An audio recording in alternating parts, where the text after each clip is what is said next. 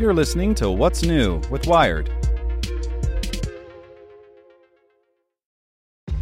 This episode is brought to you by ShipStation.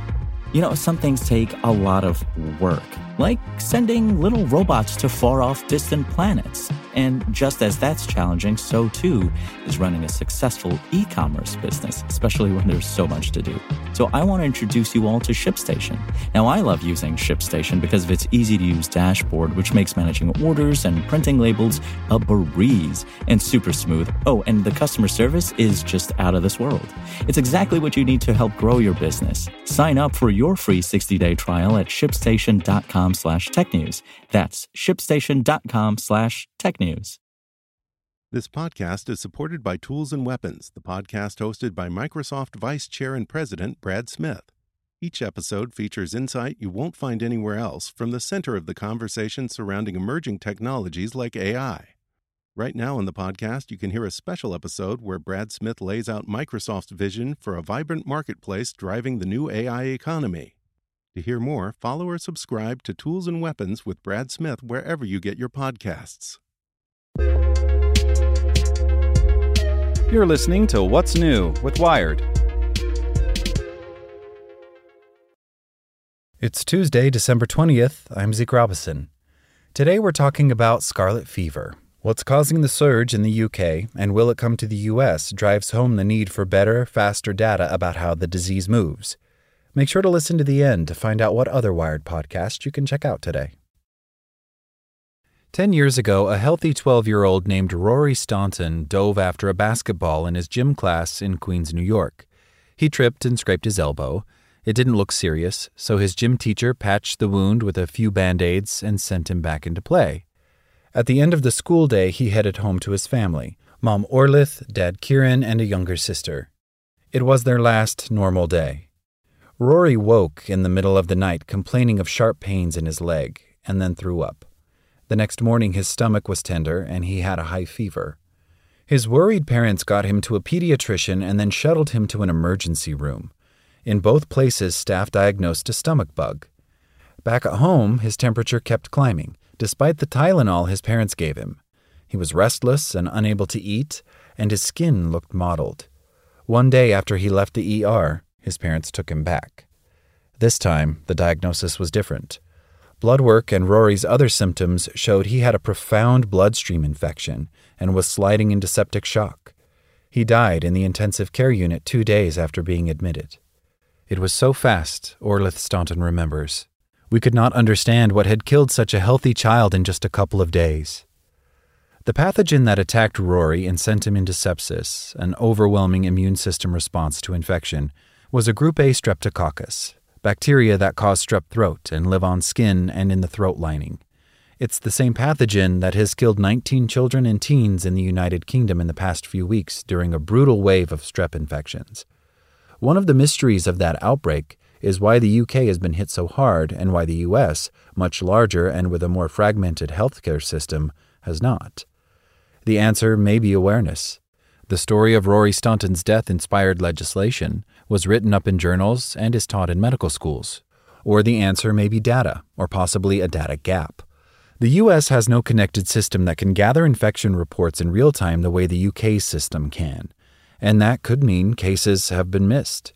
A tiny note posted to the website of the U.S. Centers for Disease Control and Prevention last week, CDC is looking into a possible increase in invasive Group A strep infections among children in the United States, suggests something is going on here as well. The outbreak in the UK, 7,750 cases and 16 deaths in England, according to the UK Health Security Agency, has been attributed to Scarlet Fever, a complication of Group A strep infection that combines the painful swallowing and high fever of strep throat with a raised, inflamed rash, a reaction to toxins the bacteria produce. On light-colored skin, the rash is bright scarlet.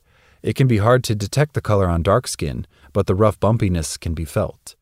Scarlet fever is a reportable illness in the British health system. When diagnosed in an adult or child, the case is flagged in its information system and aggregated into national data. That's not the case in the U.S.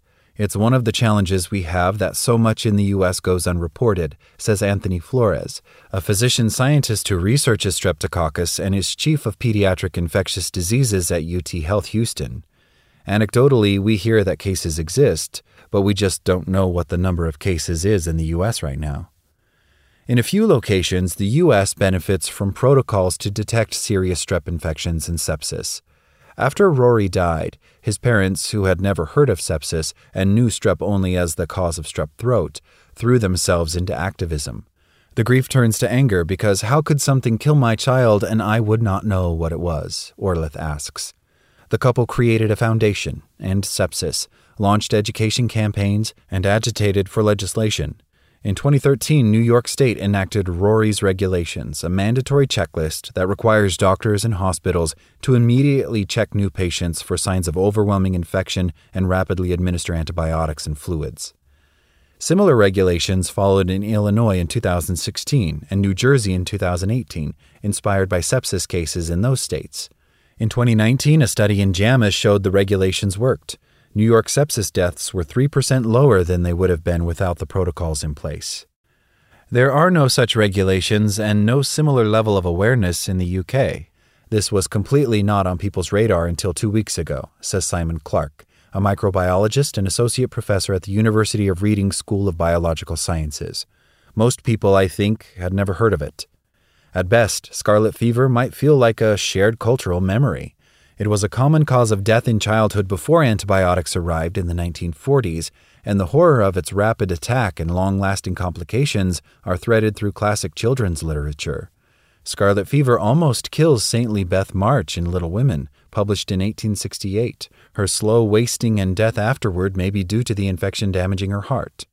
It blinds Mary Ingalls, the oldest daughter in the Little House books, in a story set in 1879, and in The Velveteen Rabbit, published in 1922, scarlet fever sickens the boy who owns the rabbit toy and leads to the stuffed bunny becoming real.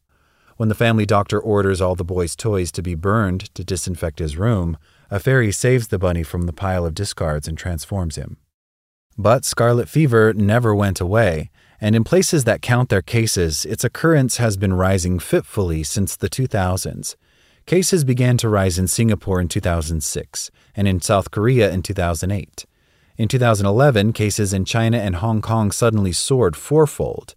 Beginning in 2014, England saw a rise in cases to levels that had not been seen in 50 years, followed by a second spike in the winter of 2017-18 that exceeded those levels. And then in 2018, scarlet fever cases in Germany rose above what had already occurred in England and Hong Kong. It's that backdrop of cases, rising to historic heights with no clear explanation why, that reinforces the alarm over scarlet fever now. The World Health Organization said last week that the health ministries of France, Ireland, the Netherlands, Sweden, and the UK have all reported further spikes in cases. On the same day, the UK Health Security Agency said the current cases are 3 times what they were at the same point during the 2017-18 spike. British news is full of reports of huge local case counts, 35 times the expected average just in Wales, with schools closing in Devon and Yorkshire and pharmacists reporting antibiotic shortages. It is possible that a similar surge may be starting in the U.S., but early warning data does not exist. The CDC does monitor what are called invasive Group A strep cases, sometimes known as IGAS, infections that penetrate parts of the body that normally don't harbor bacteria, such as blood and cerebrospinal fluid, and go on to cause potentially fatal illnesses such as toxic shock syndrome and necrotizing fasciitis, or flesh-eating disease. But that program, which is called Active Bacterial Core Surveillance, relies on samples collected from hospital microbiology labs. To have their case recorded, a patient must be sick enough to be admitted rather than seen in an outpatient office, as a scarlet fever patient might be. The program also doesn't cover the whole country, but draws from what the agency considers a representative subset of the U.S. For Group A strep, that includes counties surrounding Atlanta, Baltimore, Denver, Portland, San Francisco, and in parts of Tennessee and upstate New York, as well as the entire state of Connecticut, Minnesota, and New Mexico. Altogether, about 34.6 million people, or about 10% of the U.S. population. That system represents a keyhole view, and its analysis lags behind events. Right now, though, the CDC is hearing anecdotes from some U.S. doctors of a possible increase in eye gas infections among children in the United States and is investigating this increase, Scott Pelley, an agency spokesperson, wrote to Wired by email. Plus, last week, the widely read infectious disease newsletter ProMed Mail posted a report that the state of Minnesota, widely considered to have one of the best public health data systems, saw twice as many invasive cases in November as it did a year earlier. At the end of the week, NBC News reported that children's hospitals in Arizona, Colorado, Texas, and Washington were seeing spikes as well. The question for both the U.S. and U.K. is why scarlet fever, as well as the invasive forms of Group A strep infection, are hitting so hard right now. Sequencing done in the U.K. shows there has been no abrupt change in the bacteria, so if it's not the bug that's changed, it has to be something in us, Clark says. Lockdowns and a slowdown in social mixing, both of which were observed more strictly in the UK compared to the US, would have deprived children of their normal brushes with strep bacteria. Now that life has returned essentially to normal, all those kids are being exposed at once. And just as influenza and RSV have surged into that immunity gap, strep infection may be doing the same. Those other infections also could open the door for strep. Concurrent or preceding viral infections such as influenza and skin conditions such as chickenpox may increase risk for eye gas infections, the CDC's Pelley said by email. But in the UK, scarlet fever usually intensifies later in the winter season, in February as opposed to November. It is possible that depriving the bacteria of its usual hosts yanked its epidemiology off track. The same thing happened to RSV, which usually occurs in winter, but in 2021 bounced down the calendar all over the world. The question posed by scarlet fever now is whether its usual peak has merely arrived early or whether it will continue its onslaught all the way through its normal season in spring. We don't know what's going to happen in January, February, March, Clark points out. The conundrum of what's causing the UK surge and whether it will also happen in the US drives home the need for better, faster data about how the disease moves.